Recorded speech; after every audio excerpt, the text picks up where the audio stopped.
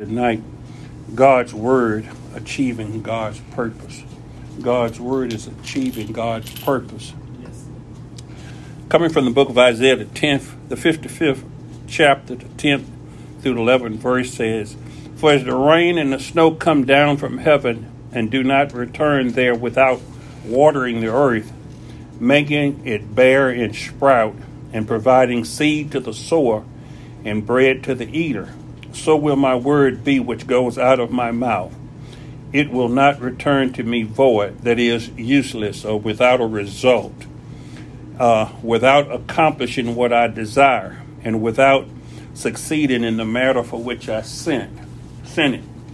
There we see where God sends his word out for a reason. Every word that God speaks, there's a purpose and a reason he sent that word. Whether to convict, whether to draw, whether to condemn us or harden us, whether to achieve, we have to find out, just go to God and ask him about his word and examine ourselves. I talked last week from the two verses before these about your thoughts are not like my thoughts and your ways are not like my ways. Yes. Do we think before we talk, before we say anything, before we pray to God? The words that come out of our mouth, the words that we hear preached, the words that are God's words, how often do we examine them? Because God has a major work going on, and it's something far, far bigger than we realize what it is. And as in the beginning of Genesis, he said that he was going to reproduce himself. He was going to reproduce himself. He says, "Let us make man in our image and after our likeness." And we know Jesus, when he came, he said, "The Spirit doeth yet work." So, in the broad generalities, we see in the opening chapters of Genesis, God giving man the dominion, God giving man the rule. But we see where man disobeyed God, where man fell into depravity.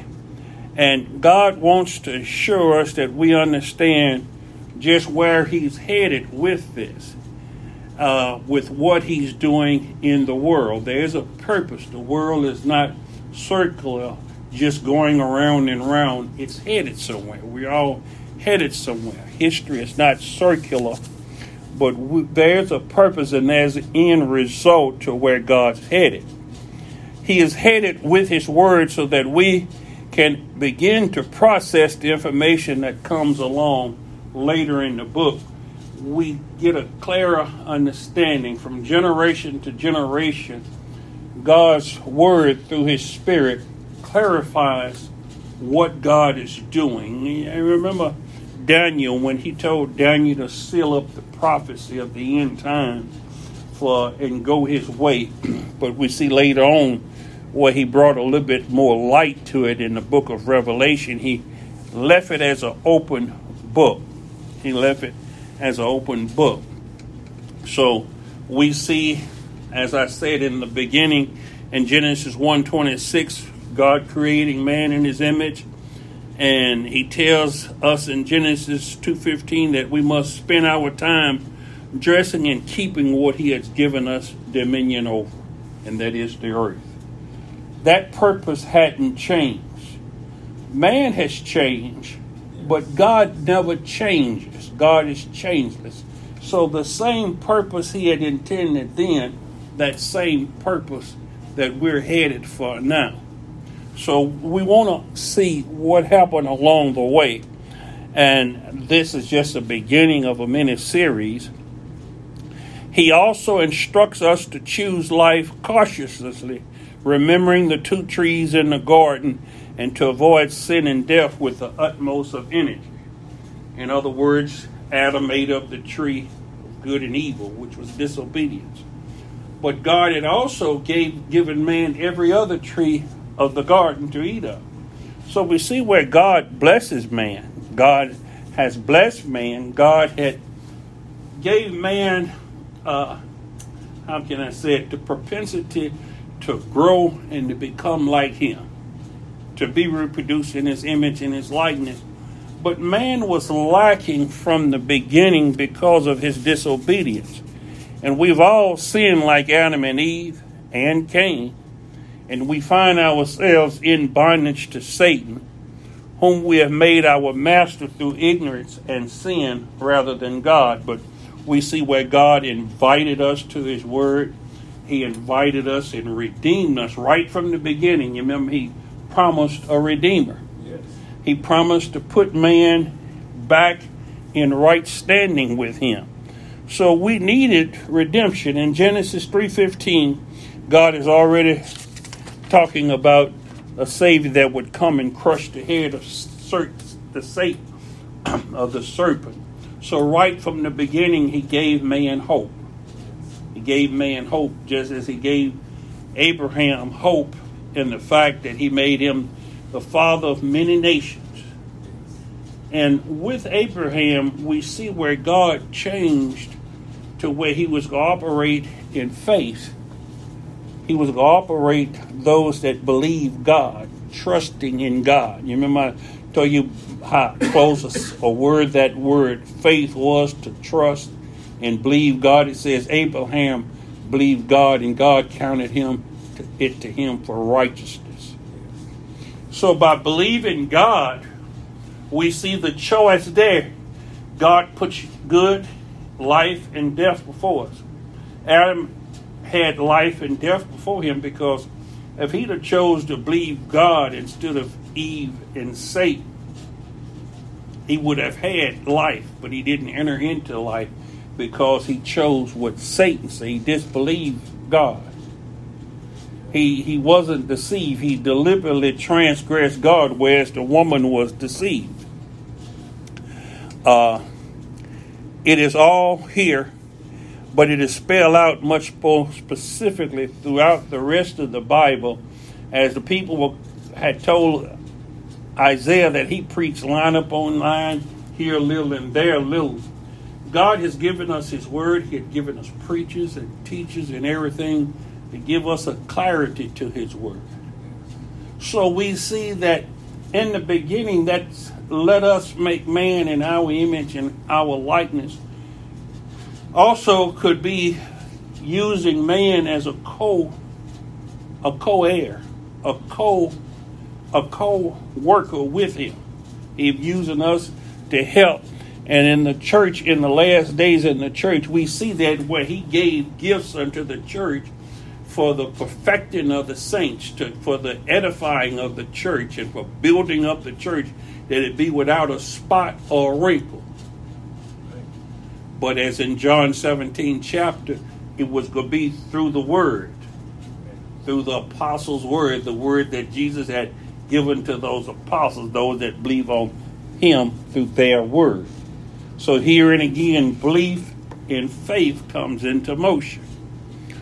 God's purpose is for us to be made in his image and his likeness. We knew that from the beginning.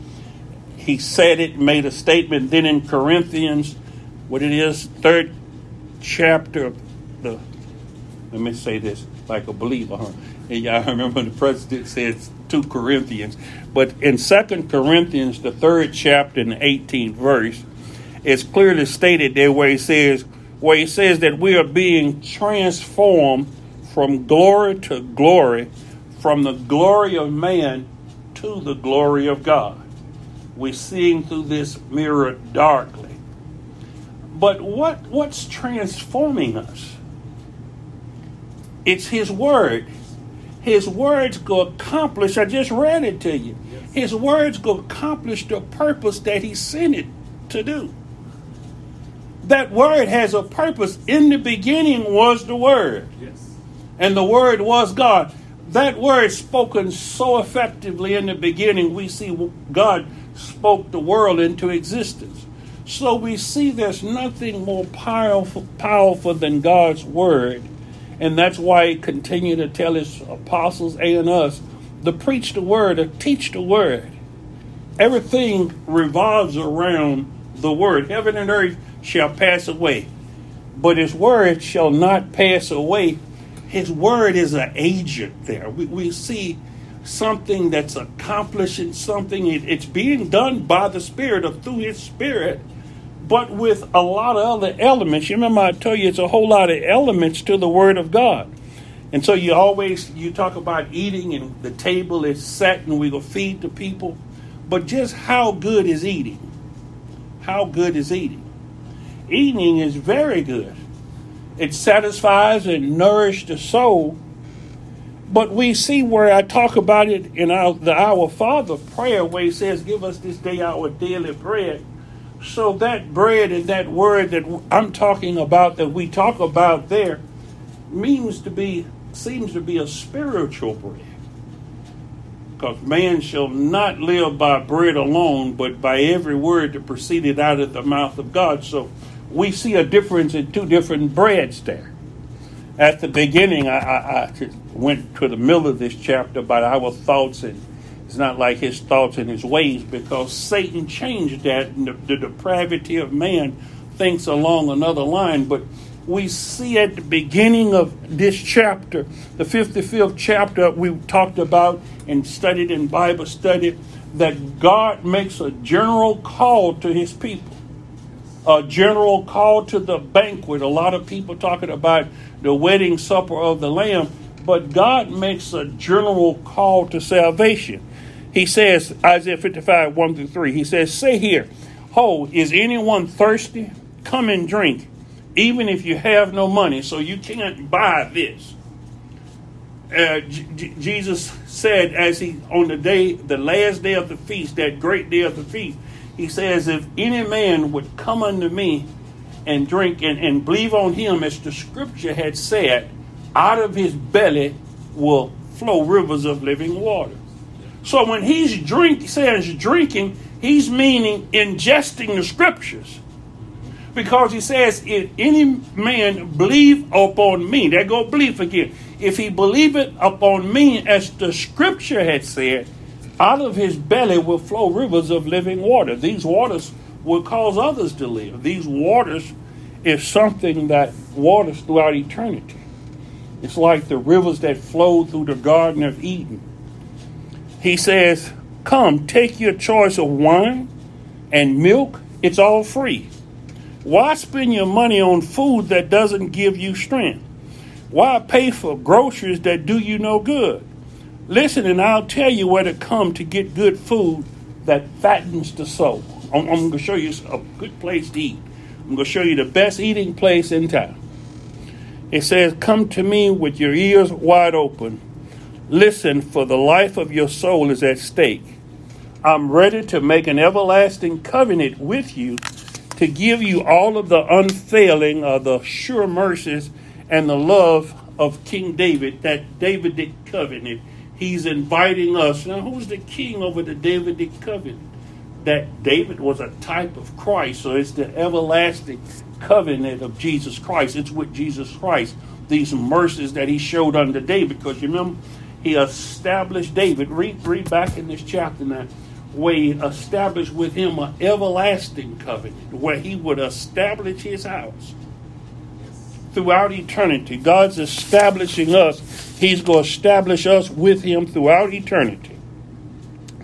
It contains an appeal continuing the theme that there's a spiritual food that nourishes the inner man and fills one's life in a way with abundance that all a person's material needs cannot satisfy. Book of Matthew, John says, why labor for that bread that doesn't satisfy? Yes. You get to a point where you start not being satisfied with the things of life. A lot of people end up taking their lives because the world no longer has appeal to them. There's no way out and nothing satisfies them in life. Solomon got to that point in a material sense, intellectually, and that's before he wrote the book of Ecclesiastes. You remember he wrote, vanity, all is vain and vexation of spirits, because he had viewed life as one under the sun, laboring under the sun, without life having a connection to God. You have to have a relationship, a connection with God else you don't see eternal life or continuing life. You see that it's nothing better for a man to do it and eat, drink, and be merry, for tomorrow we die. That's the attitude, the disposition. But when you come to Jesus Christ, you see that you're only laying a foundation as a preparatory period that God is getting us ready for eternal life with Him. A life without end.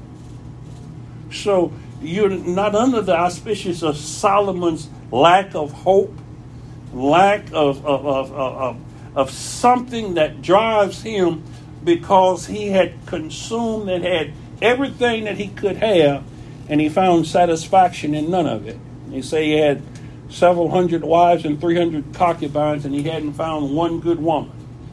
Leads me to believe that he wouldn't find them if he went through all of those. But the problem was with Solomon. That God is speaking about His word is seen in the word listen. He says listen, which is directly connected to the phrase eat what is good. Keep in mind that word listen, because it changes from the Old Testament from listen to hear. To hear. This food is, of course, spiritual, and its source is God. You remember Job says he desired more than his necessary food. That word of God, when you find out that you have to have that for inner sustenance, just like when you fast and stay away from physical food, there are outward characteristics and inward characteristics of your body starting to feed upon itself, of lack of energy, different things happening when there's no nourishment. Well, the same thing happens when a man is born again and lacks spiritual nourishment. That's why Adam, he died the day that he ate of the fruit, because he died spiritually. There was no connection with God. He was physically alive and he lasted some 900 years, but there was no spiritual connection with God. We have to have a spiritual connection. That's why a lot of people in the church, they're so sad and gloom and always miserable and try to make other people miserable, because they don't really truly know God, so they don't have any hope.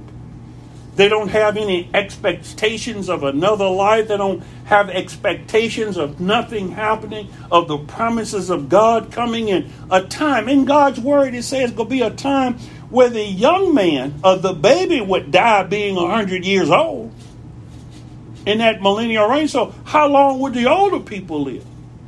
We're talking about hundreds of years as they did during the time of Methuselah and other times. If you're looking for a millennial reign of Christ, if you actually believe God's word.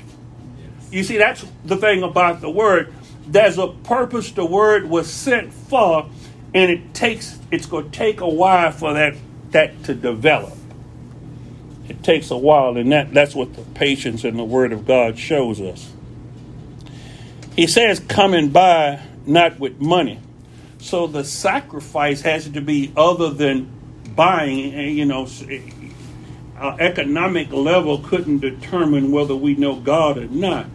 See, some people that would be rich would be able to buy salvation, as the rich man in David, where when he died, he was asking for Lazarus to send somebody to cool his tongue, because Lazarus was carried to the breast of Abraham. In the bosom of Abraham, let me say it that way. But so, salvation is here. It has to be something else. You can't purchase this food with material wealth. Recall that the 5 foolish virgins in Matthew 25th chapter are advised to go out and buy oil from those who sell in preparations for the coming of the bridegroom. For they said, we shall not give you any of ours, for if we do, we won't have enough for ourselves. Go buy from them that sell. In other words, they was in a predicament there. Now, it did say that they were all brides, so they were all in the church. But apparently they hadn't made preparations to make a backlog to whereby they could live off of. They didn't continue. The scripture says, if you continue in my word, continually being filled. It's like the squirrel or the ant that labors consistently storing up. Without meditating on God's word and hiding God's word in your heart, sometimes you devolve to physical means. That's why a lot of times when spouses fighting or children and parents fighting or different things going on, somebody has devolved into the physical. They may be in church, they may be say they're a follower of God, but they devolve into the physical, and what comes about, as I was watching a show the other night, what comes about is cannibalism. They start to feed off one another with vices of this world, things of this world, and not with spiritual means. They're not using the techniques God has. What God's doing, I said, making us in his image, in his likeness, that's what the word is achieving in those that are obedient to God's word. God's word is just as essential to spiritual life as food is to physical life. It's just as essential. So God's word has a purpose, but those that are not repentant, to those that are not truly converted, the word of God hardens their heart. That we are living in the day of hard-hearted Christians. That's some of the worst people to deal with, is people that know the word of God but aren't converted, aren't repentant people. It's accomplishing a purpose now. That's why Pharaoh continually was hardening his heart. The Pharisees continually hardened their heart toward Jesus, even though they knew the word of God. He says, in them you think you have eternal life. See, because man is so hung up on being self and physical that the physical man tries to overcome the spiritual man all of the time.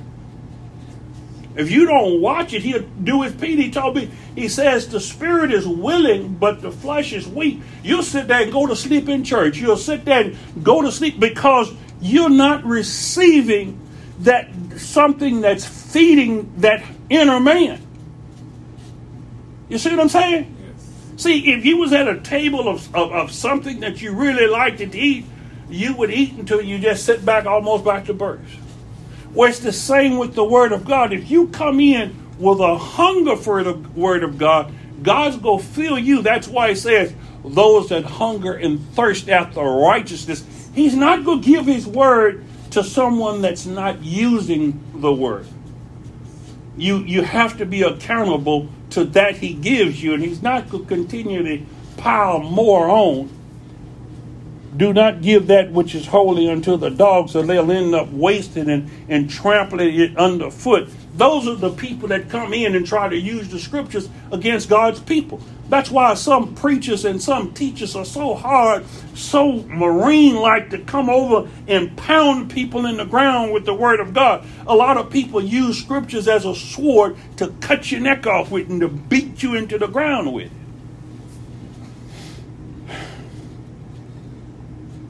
Growth by the word. The word is sent to grow us. Matthew 4:4. But he answered and said, it is written, man shall not live by bread alone, but by every word that proceeded out of the mouth of God. So there is a dimension to life apart from food and water, and that dimension is given life by the word of God. That's why when Jesus was in the wilderness, he was sustained by the word of God. That's why you really can't fast if you don't have a spiritual life. Those people that fast without being spiritual, without God in that, it only hardens them in their resolve that they have achieved something and they had did something. It strengthens the physical man and not the spiritual man if it's not a fast that God's in. If it's not a fast that God's in. God's word, apart from God's word, God's word provides its strength and ability to grow. That's what nurtures you, is God's word. Paul talked about the milk of the word, and you ease the milk on the word to those that are young, but there's a certain time when you have to grow past that milk to start using the meat of the word. The same thing that my grandchildren ate when they 6 months old. The mama have to move that diet up to after a while she have to start feeding them table food. And after the table food, they get to a point when they're a few years old or whatever and eating kids' meals and things from McDonald's until they get to a point. One of my little grandsons said, well, Papa, I want chicken with a bone in it. In other words, he didn't want no more chicken nuggets or this, patted chicken or whatever. He wanted the actual meat of a chicken. I was over at his house one time and they had some chicken. They said, I know what piece I want. And they were going too slow for me. He reached in there and got a big thigh out of there. He said, this is what I want. He showed us that piece of meat that he wanted because he wanted something actually to nourish him. And meat nourishes the soul. That's why God gave us a meat-based diet after the flood. You remember, at first he gave us every herb-bearing seed, but then after the flood, we was on a meat-based diet. Something changed. The Word of God adds an absolute vital dimension to a person's life if he wants to live the abundant life and eventually have eternal life. That's the only way you can get it is in the Word of God. That we have life, and there's thinking that we're coming into that time where we're about to see spiritual man, when man really starts to believe the Word of God and obey the Word of God and becomes all God had designed him to be. That time is here where the reapers are going to overtake the sowers. In other words, where the benefit, if you look at the last 3 verses of this chapter, where everything becomes fruitful and there's going to be a reversal of the curse. Instead of the thorn, the fir tree or the cedar trees, things are going to go toward prosperity because the manifestations of the sons of God. We're going to start actually using the Word of God and believing the Word of God, coming into that fullness that he preaches here. I'm not on it tonight, but read on to the 11th, the 12th, and 13th verse.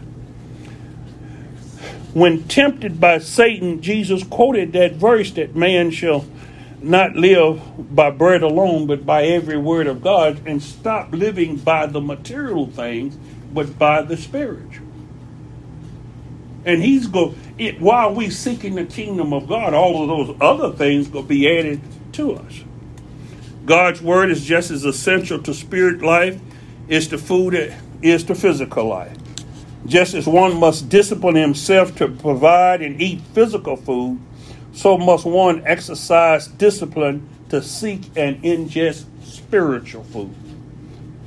It takes a while, and that's why Paul said he didn't give them meat because they weren't able to eat it, the strong meat of the word. Preaching and teaching, sometimes you have to go at it easier, and that's what I was telling you, instead of like Marines hitting the beaches, because there is some deep portions of the Word of God that we have to grow into that's going to repel a lot of other people. It's going to repel new converts because they're going to be just like the people that was following Jesus. They say, this is a hard word you speak. Who can receive it? They hadn't came to a point where that they were marshaled into the Word of God, that they eased into the Word of God. He told his disciples, I have much to tell you, but you're not able to receive it yet. There are a lot of people want you to tell them what's on your mind. A lot of times you say, well, I ain't going to tell you that or whatever. And sometimes people force you to tell them something. They get hurt, they get repulsed, they get upset at you. And you ask, why did you make me tell you? Why did you keep forcing me to why I didn't want to tell you this? It happens between spouses more often than not, that something that's hid, and they say, well, I just don't want to hurt you with this. A lot of times people hold back things to stop from hurting the other. A little bit later in life, they can receive these things. Sometimes children, the parent don't tell children why or different things, and they just say because I said so. Or when not, But a little bit later on, you can go into these things because you're more on an adult level. You're more to where you can consume these things. It's not that you didn't want to give them steak because you just was hateful to them, but you might choke on it. Wait till you get strong teeth and learn how to eat and enjoy this and appreciate this. If one will not do this, then just as physical health will decline without adequate food, a person's inadequate spiritual diet will lead to spiritual disease. It was one of the reasons I told you about the church I used to attend, where he kept preaching Acts 2:38, and he kept preaching certain things. And I'm saying, I need to go deeper into scriptures. I need a sharper blade. You know, Paul was told, the writer of Hebrews said, laying aside the doctrine of laying on hands and of baptism, let us go on to perfection. In other words, there's a lot of the Word of God that after we lay a foundation that we start building up on that Word of God. It builds a beautiful building. God is building us a spiritual house. But just as during the time of Adam and Eve, it took all of these thousands of years to get to the point where God's Word that bring it light, that this light is getting brighter toward this end. This is a clear understanding. He says knowledge will increase. This knowledge will increase. So the assimilation and feeding process, that's like I said, you have to be able to assimilate this food. And it's no use you taking certain vitamins or whatever and your body's not assimilating those vitamins. If you're over consuming them, they're going out in the drought, they're going through your waste. If your body's not assimilating, sometimes you have to take certain other things to help you digest certain foods or things. Your body no longer can assimilate that.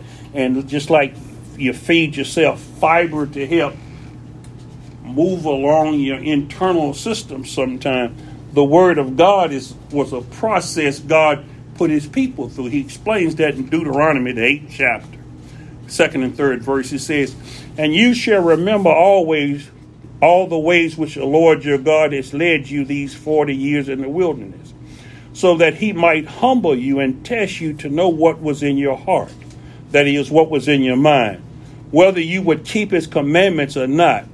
He humbled you and allowed you to be hungry and fed you with manna, which you did not know. It was this bread that they didn't know of. They didn't know what manna was, nor did your fathers know, so that he might make you understand by personal experiences that man does not live by bread alone, but by every word that proceeds out of the mouth of God. This is what Jesus repeated to the people some 1,000 years later, that man does not live by bread alone. The Old Testament was a shadow. And now we have that same thing going on in the church where people is quoting the scriptures and talking about the Word of God. And this process hadn't taken up. The Word of faith is nothing new. The Word of faith, people in the Word of faith act like that's something new. Noah was saved by grace. Abraham was the father of faith. We're the children of Abraham who are the children of faith. That's the only way we can be saved, is by the hearing of faith. That's how faith comes, by hearing the word. Right? So it's nothing new under the sun here, as Solomon said. It's just assimilation. So it was some 40 years in the wilderness that God was testing them. And now this generation wants things overnight. That's why some of their marriages are the way they are. That's why some of the jobs, that's why the situation, we're at a tipping point here. Those of us that the Word of God is not having an effect on, we're not seeing that we're at a tipping point here. And God's people are growing. That's why I say it's achieving what God sent it to. This is one of the earliest references to this parallel of eating spiritually and physical. Like I said, Jesus brings this back up. God intended Israel's experiences in the wilderness to instruct the Israelites that all of life, both physical and spiritual aspects, depends on God's providence. God has to be within both of them, physically and spiritually. In the book of 1 John, it says, I wish that and I hope that you prosper and be in health. So he wants prosperity. The prosperity gospel is nothing new. Abraham prospered. Job was prosperous. We're not talking against prosperity, and that's why I said prosperity is going to come. Length of life is going to come. Health is going to come. That was a principle in clean and unclean foods. But we know that food doesn't commend you to God. Can you extract the principle from that? Can you assimilate what God's word was trying to get over to you here? These verses also confirm that leading a good life, an abundant life, is dependent upon one's spiritual, mental, and emotional base. And that's where areas I may have failed my children growing up or whatever, but it's all in God's hand. We can't beat ourselves to death over something that we now see. Now that I'm in my 60s, some things that I see that I can try to pass back on to them, but it's hard to talk to your children. It's more easier to teach and preach to other people. Let them be in some other church or go with somebody else because they don't want to listen at you. And a lot of times it's hard to talk to your spouse. It's hard to get familiarity breeds contempt. Jesus' people didn't follow him. Now, you know that, didn't you? They came to get him out of the house. They thought he was crazy. And they said, who's my brother, mother, and sister but those that do the will of my Father? You see, because nepotism comes into play there. And just because people say, now, ain't this Jesus? Don't we know him? Didn't he grow up right there and his brothers and sisters right over there? They was too close to him to see who actually he was. God's word has that effect. Before we be like the disciples on the road to Emmaus and say, didn't our hearts burn within us? That whole time they didn't realize who Jesus was until he removed the veil to now they could see him for who he was. The grace of God's could be to appear to many of us, and we could be like in the Song of Solomon. Our beloved was there beating on the doors trying to show us love, and we could be and slept right through it. These elements of the mind determine one's outlook, goals, and reactions to a myriad of vicissitudes of life. There's a lot that a parent tries to instruct their children in everything, and that don't you pray that the people that your children are around or respect. That's why a parent kind of wants their children to be around good friends, or if they could be in a church, around a good church or whatever, because a lot of times they may ask their friends before they'll ask you. They'll listen at other people before they listen at their parents.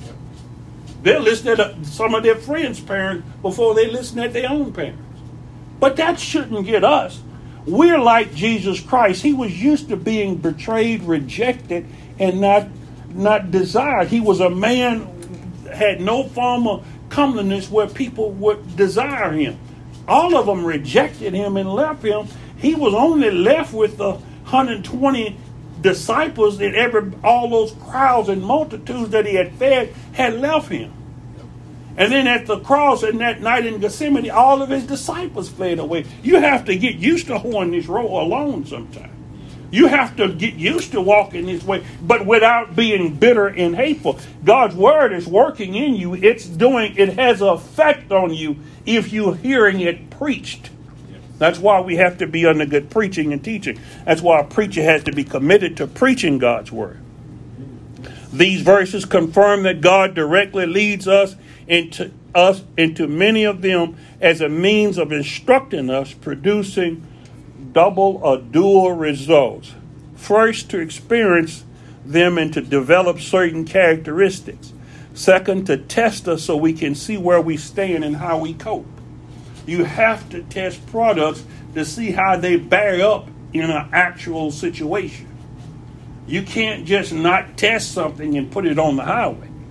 You have to test it. That's why when you see them pouring concrete and all these interstates and everything. There's test cylinders that, you see them little round circular concrete things that they be having? Those are test cylinders that they put in between pressure machines to see how much pressure those pieces of concrete can take. So before they put that $100 million concrete bridge across that, whether it's going to stand up under these pressures, whether the concrete is right. Well, God's going to take us through many a trial and tribulation. It's imperative in our lives that God take us through that, because you never know what a man can endure until you throw him in the fire. We're going to be tried as by fire. Yes. But the testing of our faith is worth much more than gold now. God has to test us. Then we'll know that, the testing is really to prove to us. When it says God tried Abraham, he tried Job, and he didn't tempt him. He knew that Job would go through this, but he had to send Job through that. And that's why Job says, now I understand. Now I see. It caused my children's life. It caused me to lose everything, but now I understand God better. God has to put us through some things before we can go tell somebody else. Before I can get up there and preach. A lot of times after preaching or before preaching, I say, I was preaching about this last week, or this is what I'm going to preach. Now I see. You want to have that experiential knowledge of things. A major problem is that human nature compels us to focus almost totally on the physical, and we can't walk by faith. We have to walk by sight. We need security. God provides us with wilderness experiences to let us know that there's a spiritual aspect to life that requires feeding and maintenance. So all of this is necessary. Prayer, Bible study, meditation, and obedience are the assimilation process. That's the spiritual process. So if you're not praying at home, if you're not coming to corporate prayer, you're lacking in an area that's meant to spiritually strengthen you and assimilate you into God's way of life, his character. Jesus rose up early in the morning to go and pray. But it was when his disciples, after they asked him, teach us to pray, then he taught them how to pray. But then prayer came through the trials of life. When things get hard, that's when you cry unto the Lord. Notice how many times in the Bible it says, when you cry unto me. That is, when you don't have a way out, when your children curse you to your face, when you laying there by yourself and feel rejected and nobody wants to help you, maybe you'll turn to God at that time and cry to God. Maybe you'll see and understand at that time. But then to some people, it hardens them. Instead of turning to God and talking to God, that person better not cross their path. That child or that parent better not come to them. That individual, or they going to really give them a piece of their mind. Why? It hardens them. Sometimes situations harden them. It doesn't change us. God brings these things into some people's lives that they cry to God, and it creates a change in their life. It has an effect. Some it's going to harden, some it's not. Study. How many churches, you remember I say that little church that we passed when we're leaving here sometime, are they still in or whatever? Yeah. How many people are in Bible study constantly 2 or 3 times a week or through the week studying the Word of God? He told Timothy, give yourself to study. Yes. You can't just talk this talk. You have to walk it. Meditation. How many of us meditate on God's Word? Are we thinking, every show you watching, are you trying to see the spiritual side, that maybe that writer wrote something there? Maybe it wasn't his intent, but God gave you a spiritual spin on what's going on in that show? Because you need to go out of this world. You can't just watch that. And some of these shows that they put on by Christian people or whatever, I want to throw up talking about watching some of them. Sometimes some of the other shows do a little bit better for me to make me think better. Because some of the Christian people show me a world of false piety, a false world of false people, because the Spirit's not in those things sometimes. Obedience.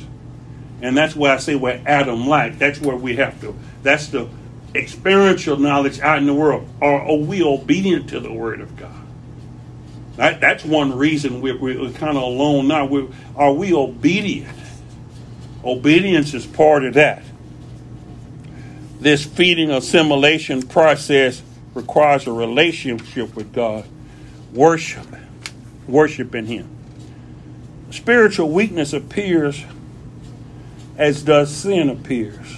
Some of the manifestations is anger, irritability, exasperation, depression, discouragement, melancholy, despondency, gloominess, bitterness, hatred, resentment, self-pity, hopelessness, despair, paranoia, envy, jealousy, family conflict, arguing, divorce, drunkenness, different other addictions, competitiveness, as self-centeredness deepens.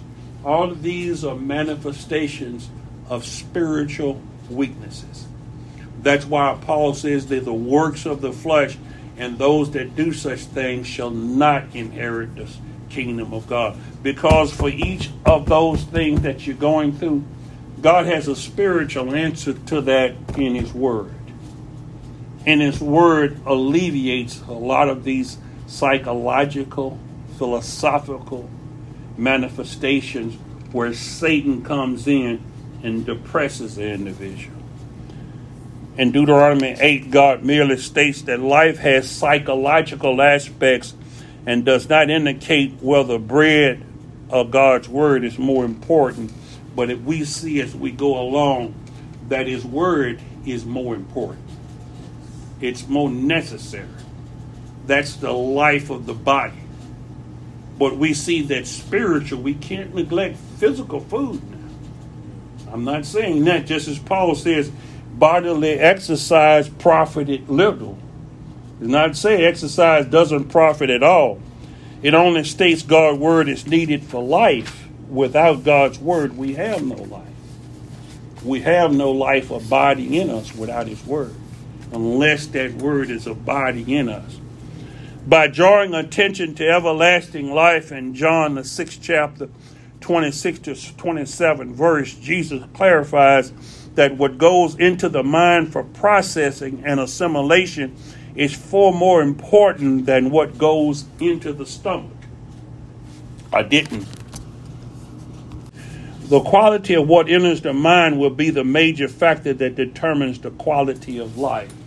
So I'm not saying that we don't watch some entertainment, but we have to watch the quality of entertainment and the things we hear and what we're watching. But we also have to keep putting in the Word of God. Jesus first emphasizing using the imperative tense that we should strive for food that endures, that satisfies.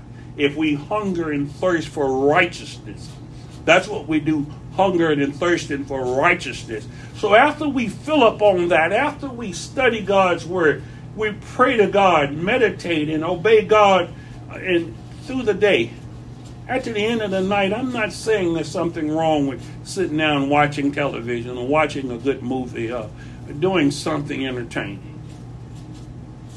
You understand those things? Mm-hmm. Yes. He wants us to recognize the potential that God's Word has in our life. Merely reading God's Word and putting it into our mind is just the beginning of its usefulness, that we have to be able to meditate on it and hide it in our heart, that's our first thought. That every thought is brought into the captivity and obedience of Jesus Christ. Let's see where these other things are coming from. Let's process them through God, through God's Word. We must combine further actions to our reading, because The word's ultimate effect does not magically happen, and that's what the people and the young people now are preaching religion from a magical standpoint. Now listen to what I said, a magical standpoint.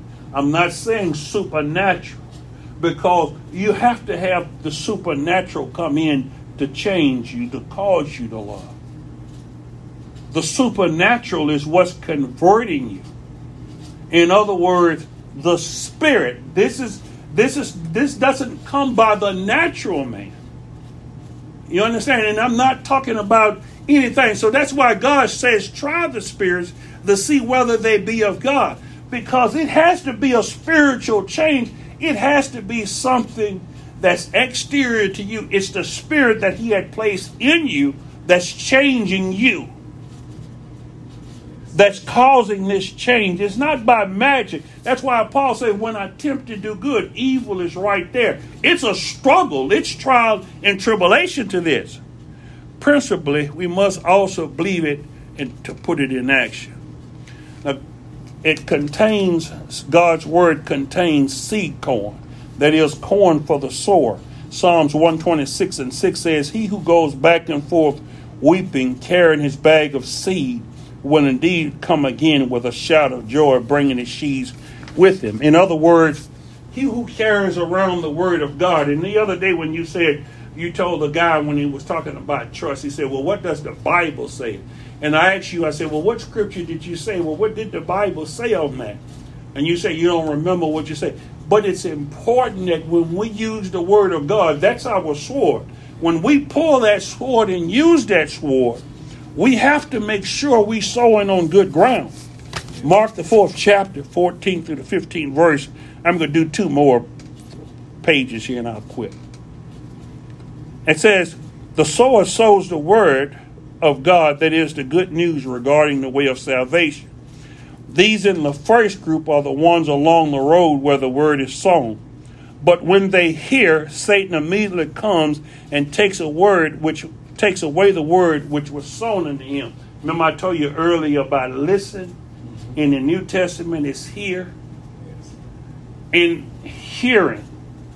Faith cometh by hearing the word of God. Now notice this sower sows the seed. This seed is the word of God. The seed. The farmer talked about it. The farmer I talked about it in anyone brings God's message. That's not just me, but it's you. If you said you use the Bible verses, we do the work of evangelism. So anyone that brings the word of God or the message of God, that's what's important, the word of God. So anyone, the farmer that's bringing God's word, tries to plant good seed within their lives. The hard pathway where some of the seed fell represents the hard hearts of some of those who hear God's message, and Satan comes in, and you said after saying that Bible verse, I don't know what happened at the table after then, but did Satan come in and take that word that you had planted? Because when we plant the word, it says a bird of the air, and that pictures Satan taking the bird away. When it says it fell on thorny ground, well, you may be in a bar somewhere. You may be at you said you was happy you didn't go to the get-together or the drinking or whatever, because some situations you can sow the word of God amongst thorny ground, and those other things choke the word of God out of there. So the word of God has an effect, but it's a hardening effect. These people sometimes are worse than anything else. That's why when some people talk against the Jehovah's Witness, the Catholics, or different denominations, is that they didn't heard the word, but as listening at the word, you have to look at the soil of the ground of the hearer.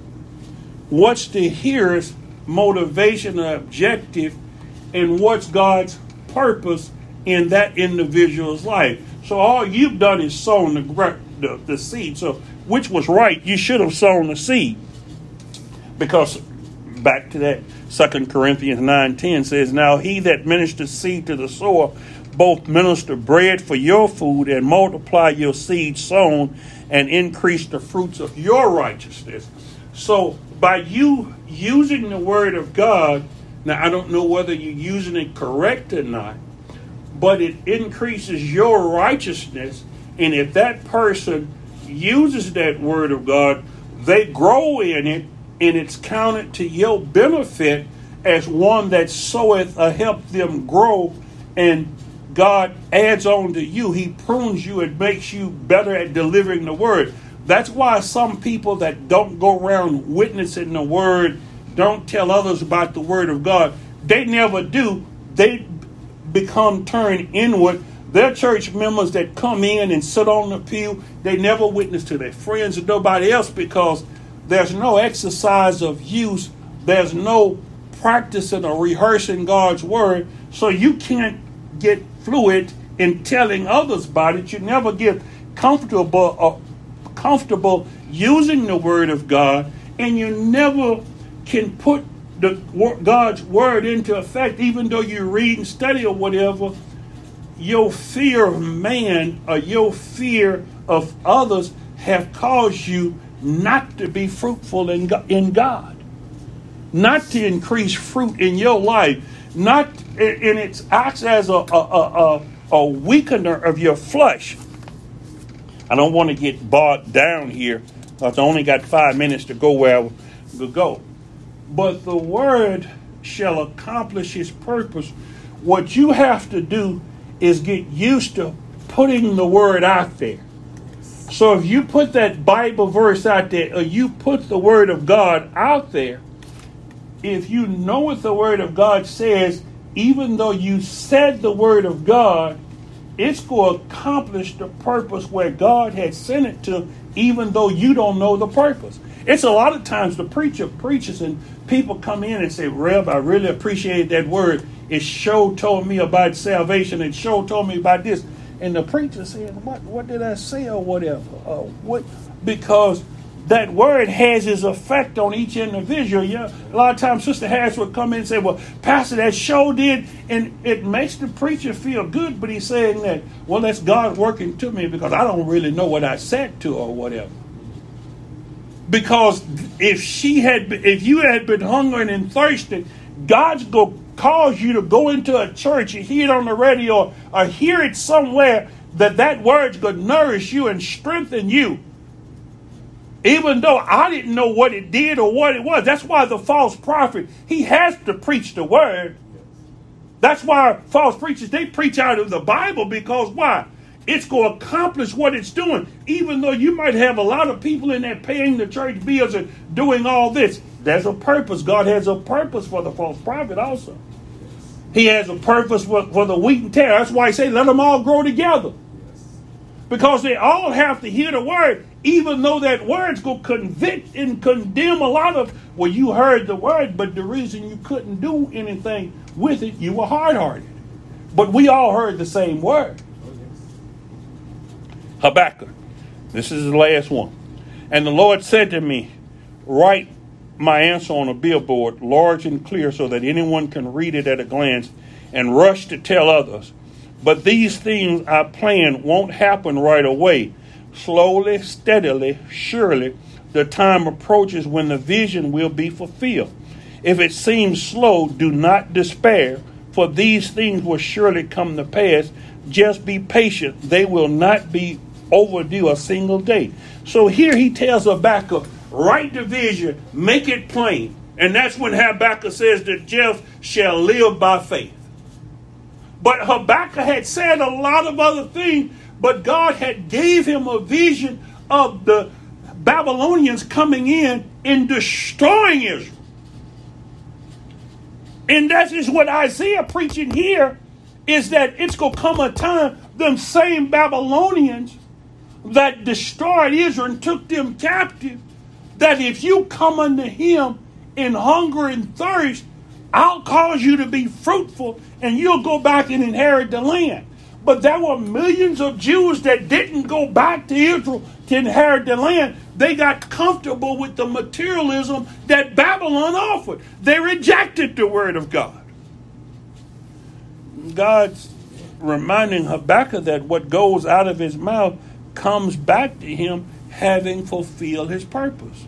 So all you're supposed to do is preach the word. Preach it in season, preach it out of season. It's going to accomplish what God sent it to. It shall not return unto him void. Because what Mark says, he who believeth and is baptized shall be saved. But what's the next verse? He that believeth not shall be damned. Those same words. Either you believe and you'll be saved, or you don't believe and you'll be damned. But that same word either draw you or it'll drive you. Faith comes by hearing. God is not a man that he should lie. If he said something, it's going to come to pass. So we are looking to the promises of God, the hearing of his word. We're built up on the hearing of God's word. Now, there's a lot I have to go into in the book of Ecclesiastes that precedes this. So let me stop right there. But the word of God, we have to hear the word of God. And it's going out of his mouth for a purpose. It's going to achieve that. Don't be afraid to speak the word of God. But know it's having an effect. You might not see the effect. He told Habakkuk, you may not even be alive when this happened. He says it's going to happen slowly and steadily. The time approaches when the vision shall be fulfilled. Abraham didn't see this in his day.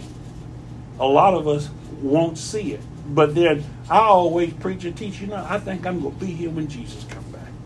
I'm going to be here to see the end of this thing. Heavenly Father, as we come before you